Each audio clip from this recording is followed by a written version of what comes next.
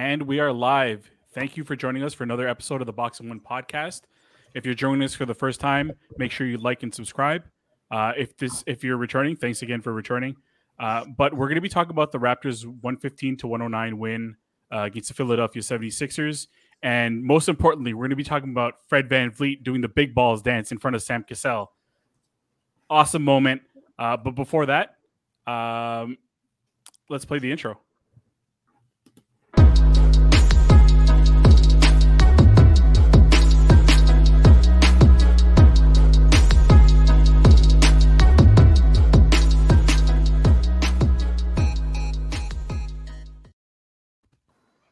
All right, so I don't want to waste any time. I want to get into this game. This is the Raptors' first win after a 3-game losing streak. I think we called that on this swing, on this 4-game swing here. We would go 2-2. I think all of us came to a consensus. We all thought 2-2. It was looking for a while that we might go 0-4. It ended up going in the Raptors' favor. A couple of big shots in the fourth quarter. But yeah, Primate, what were your thoughts on the game? They won a good second half. The first half had me concerned. I mean, I get they're coming off a back-to-back, but you're facing a depleted Philly team without Embiid. Drummond gave them some issues down low. Lacking a 7-footer continues to be a problem, but they shot well. They rebounded well enough. I did out-rebound them, outshot them, but a win is a win. I think that you got Delano and some other guys, Scotty, some minutes. OG's figuring this new role out. Am I blown away by the win? No, because you would think that without Embiid, it would be a little easier, despite the Raptors not having a few guys themselves and coming off a back-to-back. But good win. They looked... I liked what I saw in the second half. They shot really well. They moved the ball really well. They defended well as well, except for the fourth quarter where Maxey would drop 15 on them. But other than that, it was I liked it as a whole, but I wasn't necessarily blown away. So, Azam, I know you didn't get to see all of the game, but any thoughts for what you were able to see? Well, I mean, the most of the game that I saw was the first half, so it wasn't really encouraging, which was probably one of the reasons I didn't end up watching the second. But I mean, I thought Maxey was having a pretty good second quarter at that, like for the 76ers. Again, I saw very little that I saw. I think Precious struggled a little bit again a few times. And that's the other thing I wanted to talk about later, probably. We did touch up on Precious last time around. And then what have you guys seen from him last 4 games now?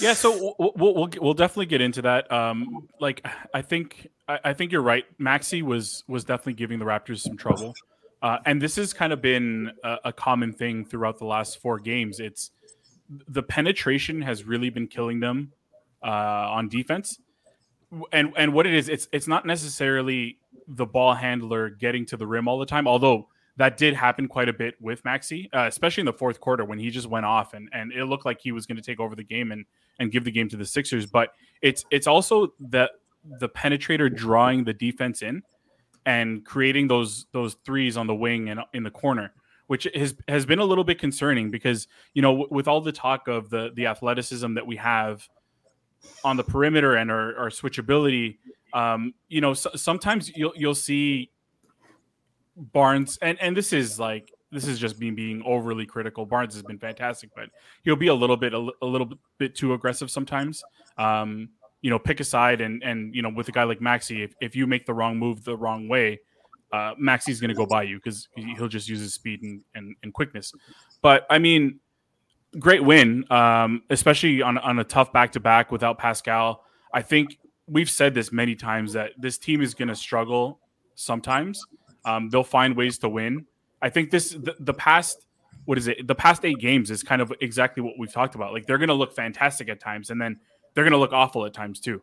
And you know, it's just part of the process, growing pains. I since you mentioned it, Azam, I'm going to turn this over to you, Primate. What were your thoughts on Precious today and over the past few games? He finished at a +9, so I mean, I don't want to just completely discount his game. I mean, he had 9 rebounds, which is good, which was good on that side. He looks better on defense and on offense, but I mean, 1 for 10, 0 for 2 from 3. Why is he shooting threes? Like, he just looks so. He's like the guy that's like at times like when you're playing in school and there's a kid who's just not comfortable when he gets the ball, and that's what he looks like right now. I think on defense he's okay. Like he holds his own, he can do enough. He's rebounding, he has energy, he has some length, and he's able to sort of hide. But on offense, I just want to see this guy just dunk and just like throw down mean dunks. And he just looks so uncomfortable offensively. Again, I'm not going to just write the guy off. I'm not writing him off. I'm not writing anybody off this early into his career or this early in the season. But, I mean, it's clear that if this is a team that wants to maximize its wins, they'd probably want to play Khem Birch more minutes when he's healthy. Yeah, so I mean, here's the thing. Yeah, he can hold his own on defense, but given the way this team is structured, you probably need a lot more offense out of that position. Maybe not a lot more, but significantly more than what he's producing. Like he was 1 of 8 again, and 1 of 8, and then 1 of 9 if you include the 3-pointer as well. So, I mean, at some point you have to start. Like you need more offensive output out of him. Like you can't continue playing him down, right? Yeah, I think the big thing with him is it's not that he has to score necessarily. It's that he's got to be a threat. And right now he's not a threat. I think we've mentioned in the past, and William Liu mentioned this a couple of times on Twitter. It's when he screens, first of all, there's like his screens are pretty awful. I was looking up screen assists, which to my surprise, he's pretty much equal to Khem Birch on screen assists. I mean, screen assists is one of those stats where it's kind of like, what does that actually mean? But I mean, he's not a great screener. He's not a great roller. It's still very early in the guy's career. So again, like you said, Primate, I don't want to write him off, but he does look very uncomfortable. But at the same time, it's kind of like we don't have a lot of options when Pascal doesn't play on a back-to-back. We got to find ways to maximize his minutes and get something out of him. I do think that he did a better job today of being a little bit more aggressive. Now, the only problem is that aggression was going at Andre Drummond, who stuffed him a few times at the rim. But at least that aggression was there, and he was trying to make something happen. The best thing that happened in today's game, though, to be completely honest with you, is in that fourth quarter on that challenge call, when Precious took the ball to the rim and got blocked by Andre Drummond. I thought it was a foul, but I do prefer the fact that we won the jump ball instead of sending Precious to the line, because I had zero confidence with Precious at the line in an important moment in the game. Was that a foul? Yeah. Do you guys think that was a foul? I don't know if yes. you saw it, Awesome. He got hit in the face on the follow through. Yes. Yeah. I don't know how you overturn it. I guess they figured that the follow, because I don't know, maybe they thought Precious moved his head into the way and like it was a natural motion, because it could have been related to the rule changes where like when you like you can't just I can't like kind of lost for words right now. Like you can't move in to draw contact, and I guess they thought that, well, he went for a block, so his arm was in the natural, he was in a fluid motion, and then Precious's head got in the way. I don't know. To me, that's a foul. It like fine, maybe it's a little bit soft, but I think I don't think you can overturn that. If you called it a foul initially, I think you got to leave it, because I don't think there was enough there to overturn it. I still think it was a foul, but I'm just trying to look from the perspective of the referees. Yeah, I mean, it is what it is. It ended up working out in our favor because, like I said, I had zero confidence with Precious going to the line at that moment. I don't know if we were down 1 or 2. I mean, maybe he splits the pair, but again, zero confidence. I still like Precious. There's still something there sometimes. Like, the one thing that I still want to see a little bit less of with Precious is when he gets that rebound, him taking the ball way too far up the court to the point where he does this often, whether it's off a rebound or just when he gets the ball, he goes too far and he almost goes to that point of no return where he doesn't know what to do anymore, and he's got to get rid of that ball or throw it up to the rim, and I think that's where he gets himself into trouble. But I mean, I'm hoping that with reps, with time, this is going to come. When Kem comes back, when Pascal comes back, maybe we can reduce his minutes a little bit. But another thing that I wanted to talk about, and I think one of the big things that turned the game is the play of Chris Boucher. He's been, pretty much invisible. He's to be completely honest, he's been awful up until this point. But he had a fantastic game today. Yep, he did. We needed that. We haven't seen that He's probably the only player that benefited from being down in Tampa. Yeah. You're right. He looked. I mean, like his per 36 numbers last year were outstanding. It didn't translate for whatever reason this year. It looked like he was pressing. It looked like he was trying to do more than what he should be. And I think really what he needs to do is just go back to what he was doing a couple of years ago. Be that kind of utility guy who does a little bit of everything. But I don't think he needs to come in with the thought that he's got to jack up shots. That's not what we need from him right now. Mm-hmm.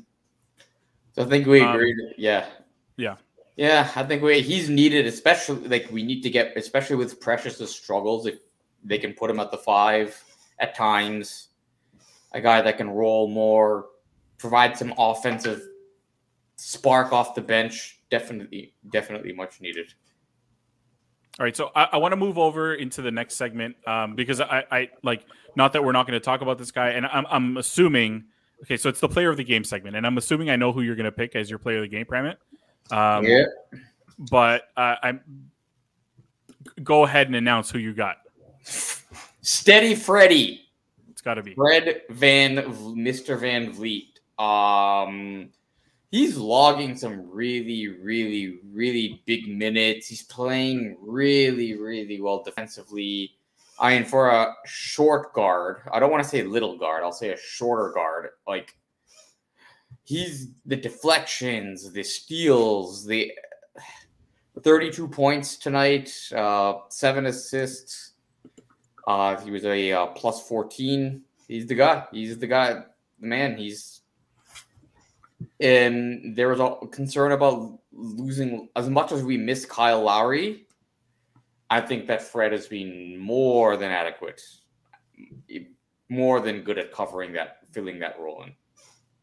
And he's leading the league in minutes, right? He's right at the team. Yeah. Because what he's averaging, 37, 38 minutes a game? Yeah, and he played 40 today coming off a back-to-back. Exactly. It's a little bit of a concern. I mean, the backup guard position is still a little iffy. They're not playing Dragic. They're not playing Flynn. Delano is getting minutes, but he's not necessarily a guy that you just want to hand 20-plus minutes a game to immediately. So it's a little bit concerning that they're so Fred-dependent, and you always worry about management and minutes management and injuries. But again, I hope that as Siakam gets a little more rhythm back in his game, they don't need to ride Fred as hard. But we talked about this in our last episode where, I asked at what point do the minutes start becoming a concern? And I know you say it's starting to become a concern, but 40 minutes on a back-to-back, like you said, that's a little bit concerning. And maybe the thought is you just ride them until you figure it out. And you got a couple of days off. I think not immediately. I think they're playing. So they're playing on Sunday. So you got a couple days off, and then Saturday actually, Detroit. Oh, sorry. Oh, so it's not even a couple of days off. I don't think you get the 2 days off until next week. So like how long can you like? Not that any of us knows what Fred is feeling, but he's talked about like just being a little bit more exhausted than normal, and on normal occasions last year he could hardly walk out under his own power. So like, at what point does this start becoming a serious concern, and when you're gonna burn him out? So before you answer, I want to add to that. I want to ask another question. So, with Precious, he's getting a lot of minutes because of Siakam's injury, and it's a bit of a developmental year for him. So, what's the logic in playing? Like, you need offense, so you have to play Fred more. But why not have similar logic for a backup point guard? Why not playing him backup more? To be honest with you, I think a lot of it has to do with having a creator on the floor, and we don't have a lot of them on our team.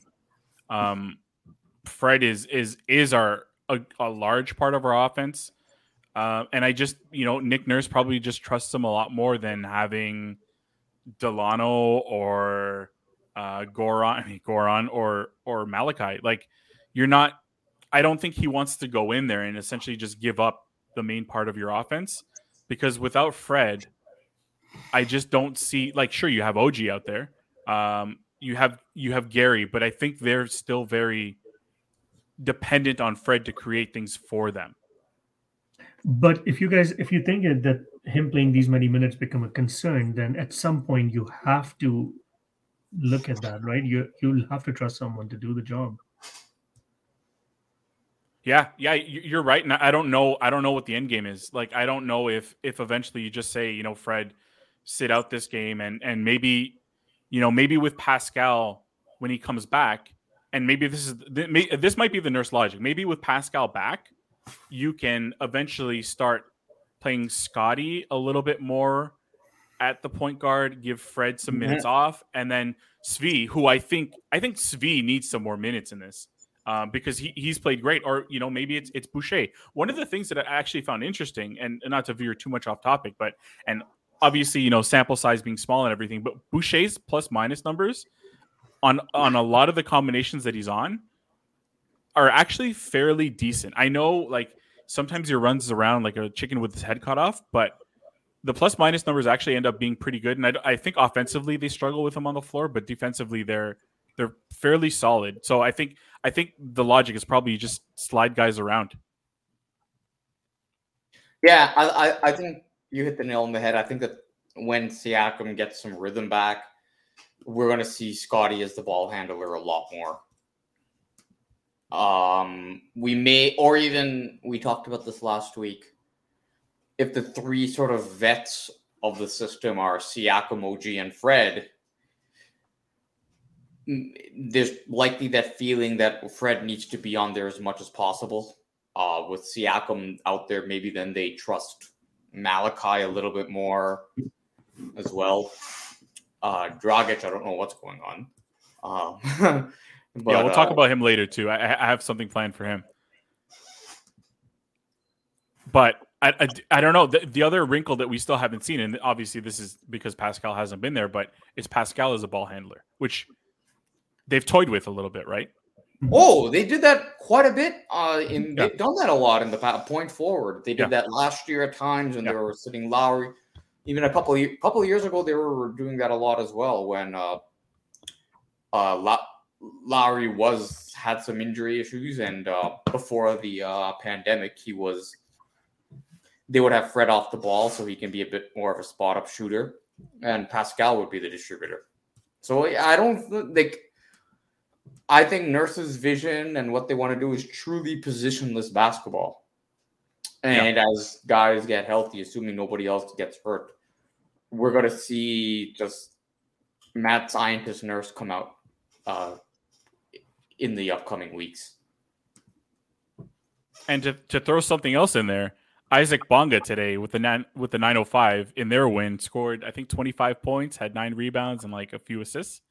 I mean, realistically, he's not going to be anything, but maybe he is. Maybe they find a way to get him some minutes, because I think Nurse likes Bonga. Yeah, I mean, they kept him over Decker, so they may see something in him. Yeah, and over Wainwright too, who they apparently liked at one point. Wainwright that guy could have become like just the way he's built.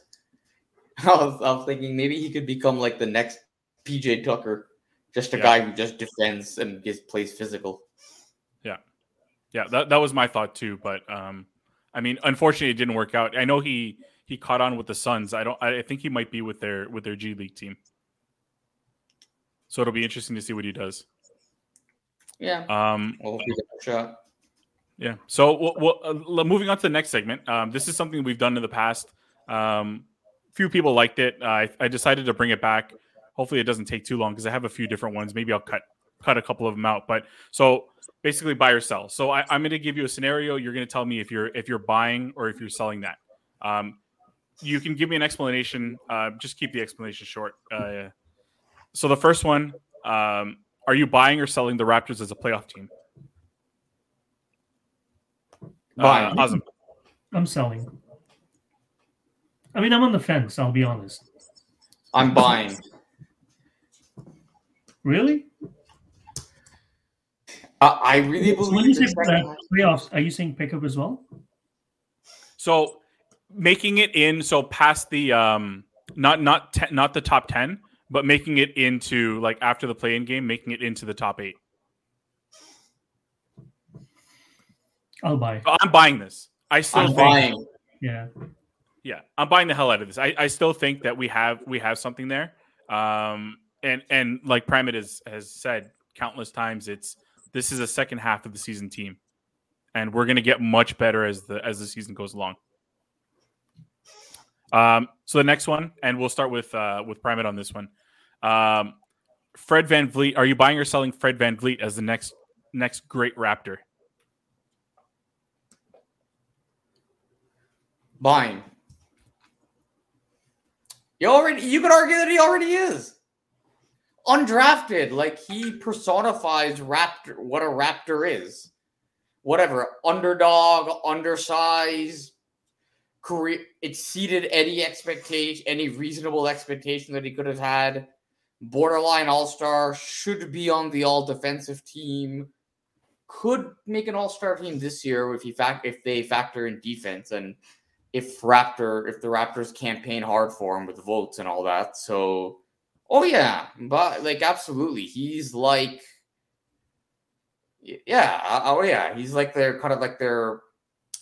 I'm trying to think like the Spurs equivalent of like the Ginobili Parker type player, although Parker was a Finals MVP, but like that Ginobili, like just really, really good for a really, really long time. May not be like the elite superstar player, but just like fourth quarter specialist.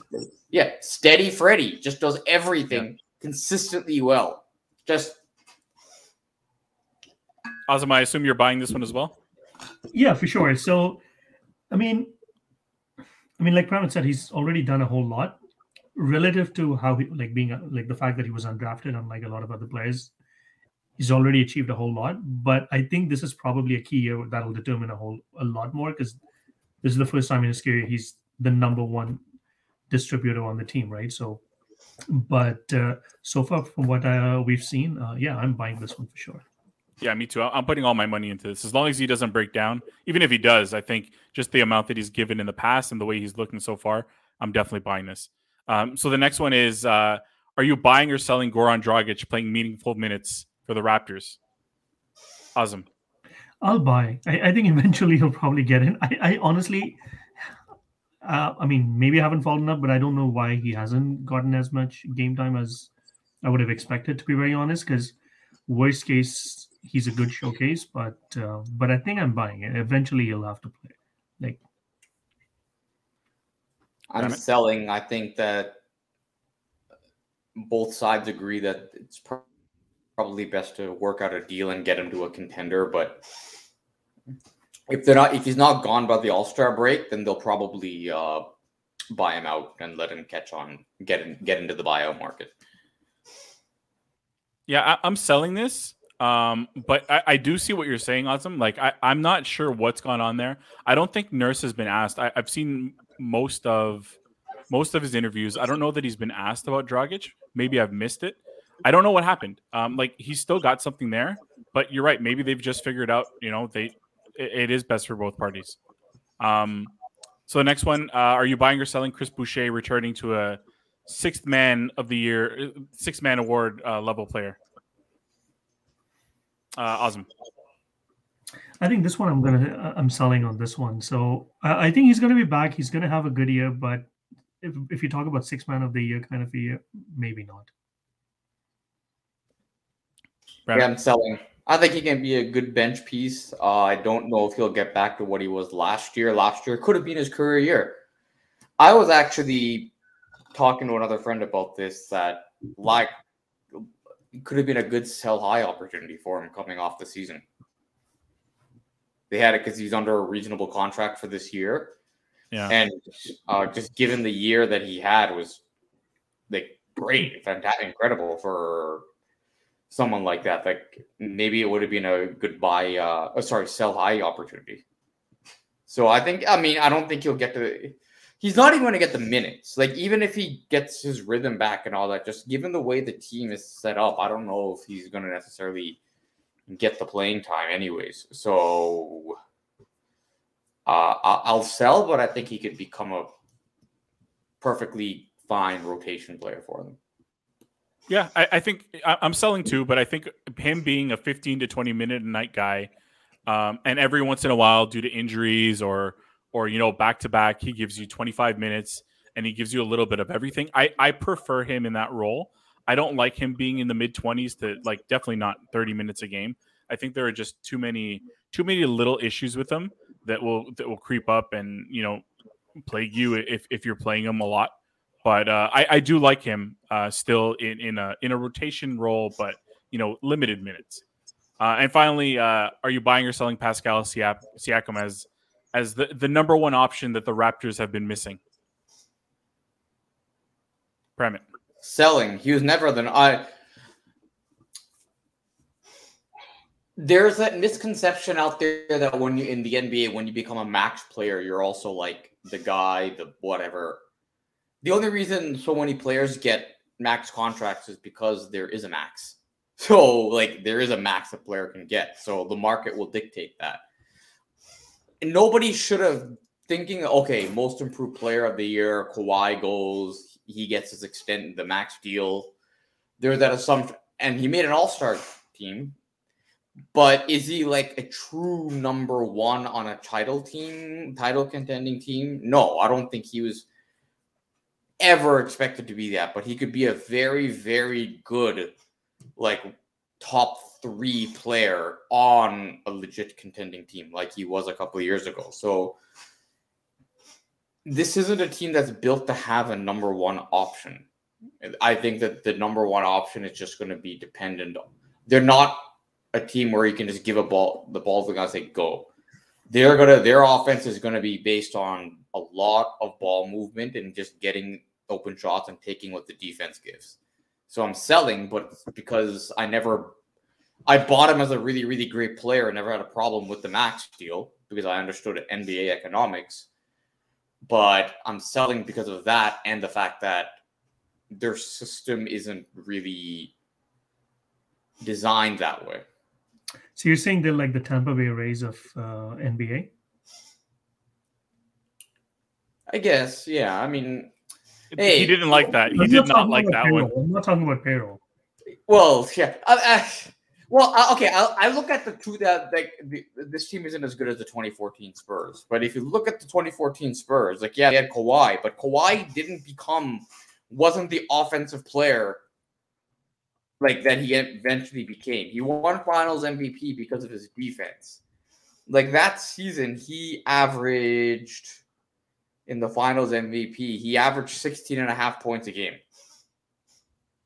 So, and then in the playoffs in 2014, he averaged 14.3 points a game.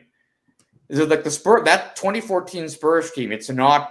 I'm not comparing the Raptors to them. What I'm saying is, it's a similar model, whereas it's just going to be dependent on ball movement, open shots, making the extra pass, setting good screens.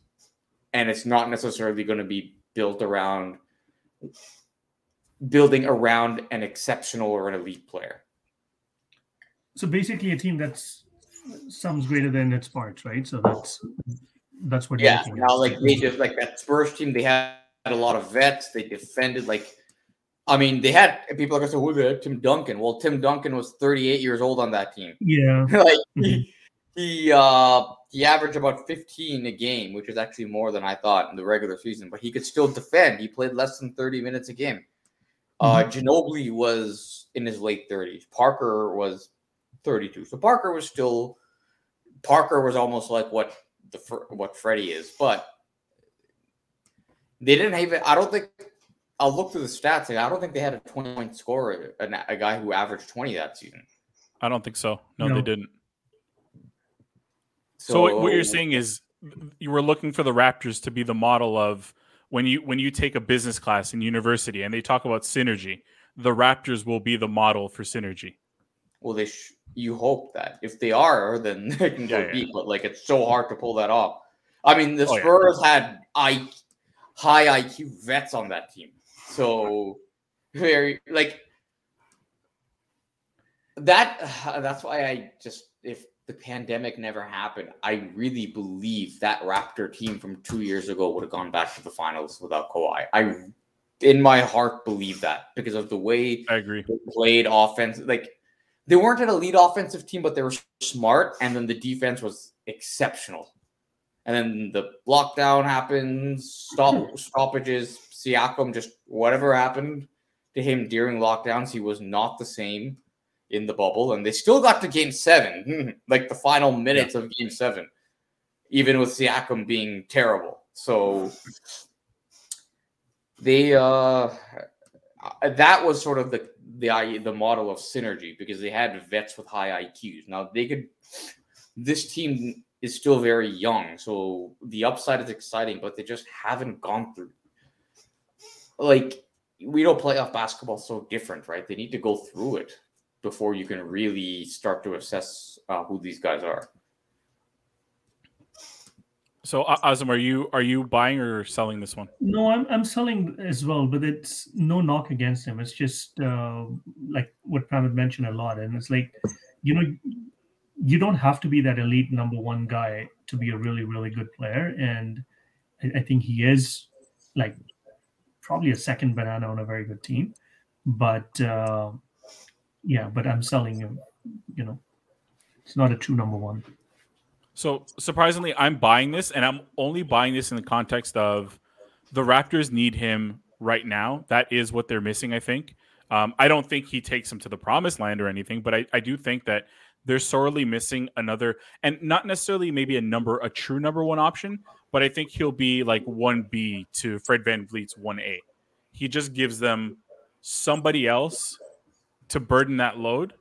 That right now it's literally most of the times Fred and sometimes by committee it ends up being OG. But I think if OG is like your that guy who gives you 20, 25 every now and then and isn't necessarily, I don't think he's ready to be a number one option. And I think he does a good job of it, but I think there are times where he goes unnoticed for too long. So I do think that Pascal would definitely help the team, and if they're going to be a playoff team, I think it's because Pascal carries a lot of the offensive load. Mm-hmm. So we'll see. I mean, Pascal's only played 2 games, and looking at this takes us to the next segment. Looking at the past week, 1-3, trying to work Pascal in. It's been difficult. You can see some of the difficulties, and we talked about this on our WhatsApp group. You can see some of the difficulties that the offense is having with Pascal in there. But you could also, I think, envision a world where Pascal makes a big difference offensively over the next. It might take a couple weeks, but I think he'll get there. Yeah, I think so. I agree, but I'm not going to say he's the number one, the true number one, but I think just him being there, defenses having to key in on him more so just will make things better offensively for this team. Are you concerned at all about the 1-3 in the last 4 games, or do you think this is just par for the course and this is what we should expect?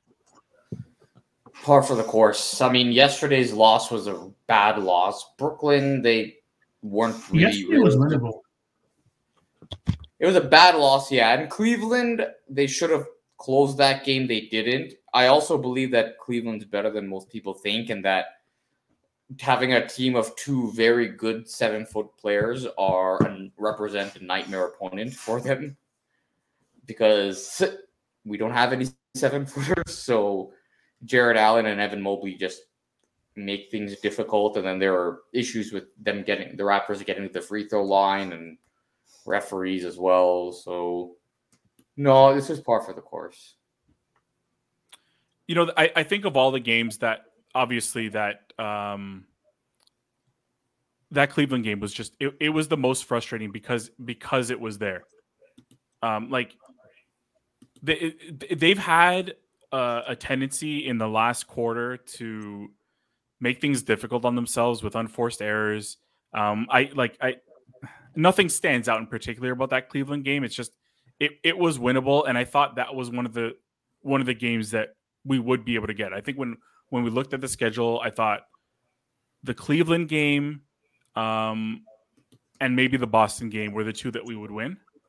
But that was obviously before Embiid was hurt, and I think that made things a little bit easier. Embiid being out today. Obviously they got Tobias Harris back, but it was after, being off for 10 days. Helped my fantasy team though. But, I mean, yeah, it's definitely par for the course. We're going to see this. Fans are going to have to remain patient. The ones who jumped on during the championship season, they're not going to be happy because for whatever reason they expect championships and nothing but championships. I'm not too concerned about 1-3. But like you said, I thought like the Cleveland game was definitely very winnable and kind of let it get away from them. So despite all the challenges that we thought that they would face, I thought they were in a pretty good position until the end. And even odd makers had them favorites 1.143, right? So I see beat Detroit on Saturday before that West Coast trip. Mm-hmm. Yeah, so let's look at that. Actually, that's the next and final segment. I'm going to pull up the next. We'll look at the next 3 games. But I mean, we'll look at everything really. But there's Detroit, and then you got that 4-game West Coast swing before that weird Memphis game in there, and then Indiana. So it's 6 games on the road. Detroit, obviously, I think you need that win, and then it's going to get pretty tough. So let's pick the next 3 because I think the Utah game is probably when our next episode will fall, but we'll probably have to do a pregame or like somehow like during the game. But so looking at Detroit, Portland, and Utah, we got our predictions last week wrong, so we all picked 2 and 2. They ended up going 1 and 3. What are you guys predicting for the next 3 games? 2 and 1. Awesome. I'm thinking 2 and 1 or 1 and 2. I would say 1 and 2. I'm thinking 1 and 2 as well. I got the next 2 games they'll take. Portland is they should take Pistons. Yeah. They should. Yeah, they should definitely take the Pistons. I think we all agree that one's a win. The Utah is definitely definitely a loss. Elevation, Portland. That's the one. That's the swing. But I think they lose it. I think Powell has a big game. He's already played them, by the way. So I'm gonna get them. I think Trent will also have a big game going back the other way, and he. I think they can take the next. I think they should. I expect them to take the next 2, and Utah will be a challenge. Even Sacramento, they don't have a great record yet, but I think Sacramento, just like the shooting they have, will pose a challenge for the Raptors as well. Golden State's playing very well, although the schedule is soft. Memphis is very soft. Memphis is good. Scotty Barnes guarding Ja Morant. That would be a lot of fun, though. Yeah. Listen, I'm looking at this schedule with that West Coast trip. This could get so they're 7-6 right now, but this could get pretty ugly, depending on how things go. I don't know. I know you guys are saying 1, 2, 3. What do you think next 6? What would you predict for the next 6? Next 6. Okay, let's go. Let me go through it. I'll give you my prediction by going through it. So I think Detroit's a win. Portland and Utah are losses. Sacramento's a win. So we're at 2-2, and then these two are. So I think we're going 2-4. That's my prediction. If you're counting the Indy game at the end of the trip. Okay, so let's throw Detroit out for a sec. Let's just look at the West Coast trip. 6 games. I'll be thrilled with 3-3. 2-4. That should be the floor for them. Obviously, it could go worse, could go bad, but I'll take the 2-4. And if they if they can beat the Pistons, and you're 3-4 going through that stretch, and then you come home, and you're at 500. Yeah, and then I worry about that Boston. Like after a long trip, you only have one off day before the Boston game. That's a trap game. Yeah. And then you got Memphis again, man. Like, and then you got Milwaukee. Like I don't know how many of their guys will be back yet. Washington, and then things will ease up a little bit more in the month of December. But that's why, like, I always thought that January onwards, this team would be much, much, much better. Yeah. I mean, hopefully they remain healthy. I think that's a big thing, and hopefully Pascal can find his legs in there and find his place in the team. I'm just saying it could, if they come back from that and they're 10-10, I'm happy. Even if they get to, like, if they end up at the All-Star game and they're 10-10, I think we lost Azam. If we end up at 10-10 by the All-Star game, I mean, sorry, at 500 by the All-Star game, I don't think that's the worst thing in the world. No, it could put them in line for a bottom seed playoff spot with with a lighter schedule to wrap up. So we'll see. Yeah. So I think that's a good place to end it off. Any last thoughts, guys? All good. I'll be happy with 2-4. So. All right, so we'll see how we did with our predictions. It wasn't great this week. Hopefully next week it's better. But if you're still with us, we really appreciate it. There are some comments again, which last week we didn't actually end up getting to them because we didn't realize they were there. This week I tried to respond to whatever I could. But if you're still with us, we appreciate the support. Make sure you like, subscribe. You know what to do. But thanks for being with us, and we'll be back again next week. Like I said, we'll probably be doing a pregame show because of the West Coast trip. I don't think any one of us has any interest in staying up that late, especially with work. But thanks again, and good night. Good night. Good night.